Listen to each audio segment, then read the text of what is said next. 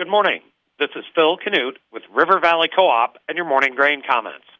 Corn futures were slightly lower and soybean futures were higher overnight. July corn finished the overnight session off a penny, settling at $5.83.5. July soybeans were up 8 cents, settling at $14.35.5. In the outside markets, as of 7:40 a.m., the U.S. dollar index is up 45 points, trading at 102.196. June crude oil is off 18 cents, trading at $75.48 a barrel. Precious metals are lower, except gold. Industrial metals are higher, except copper. The electronic mini Dow Jones is off 81 points, trading at 34,071. Soybean futures were obviously the upside leader overnight, shrugging off rapid planting progress figures and trading higher anyway.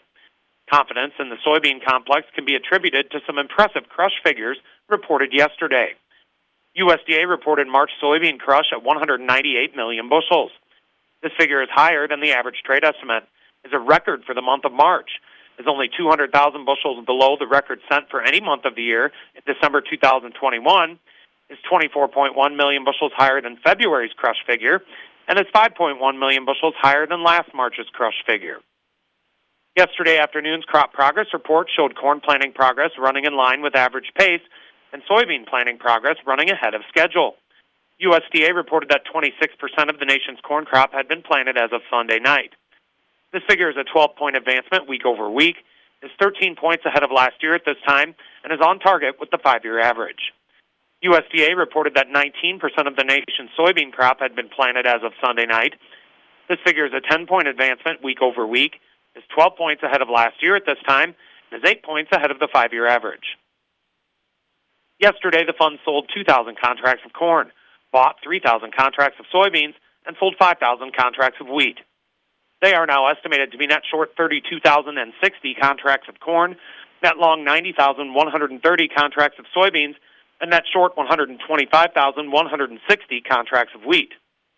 From a chart perspective, July corn finds initial support at the overnight low, 582.75, followed by 577.5, yesterday's low, and then the 15-month low charted on Friday, 572. Initial resistance is at 589, the overnight high, followed by the psychological $6 mark, and then 612, Wednesday's high. July soybeans find initial support at the overnight low, 1426.5, followed by the psychological $14 level, and then the 1-month low charted on Friday, 1396.5. Initial resistance is at 1440, the overnight high, followed by 1450, and then 1477 to 1477.5, the April 20th chart gap. Winning calls are mixed. And with all of that, have a great Tuesday from your friends at River Valley Co-op.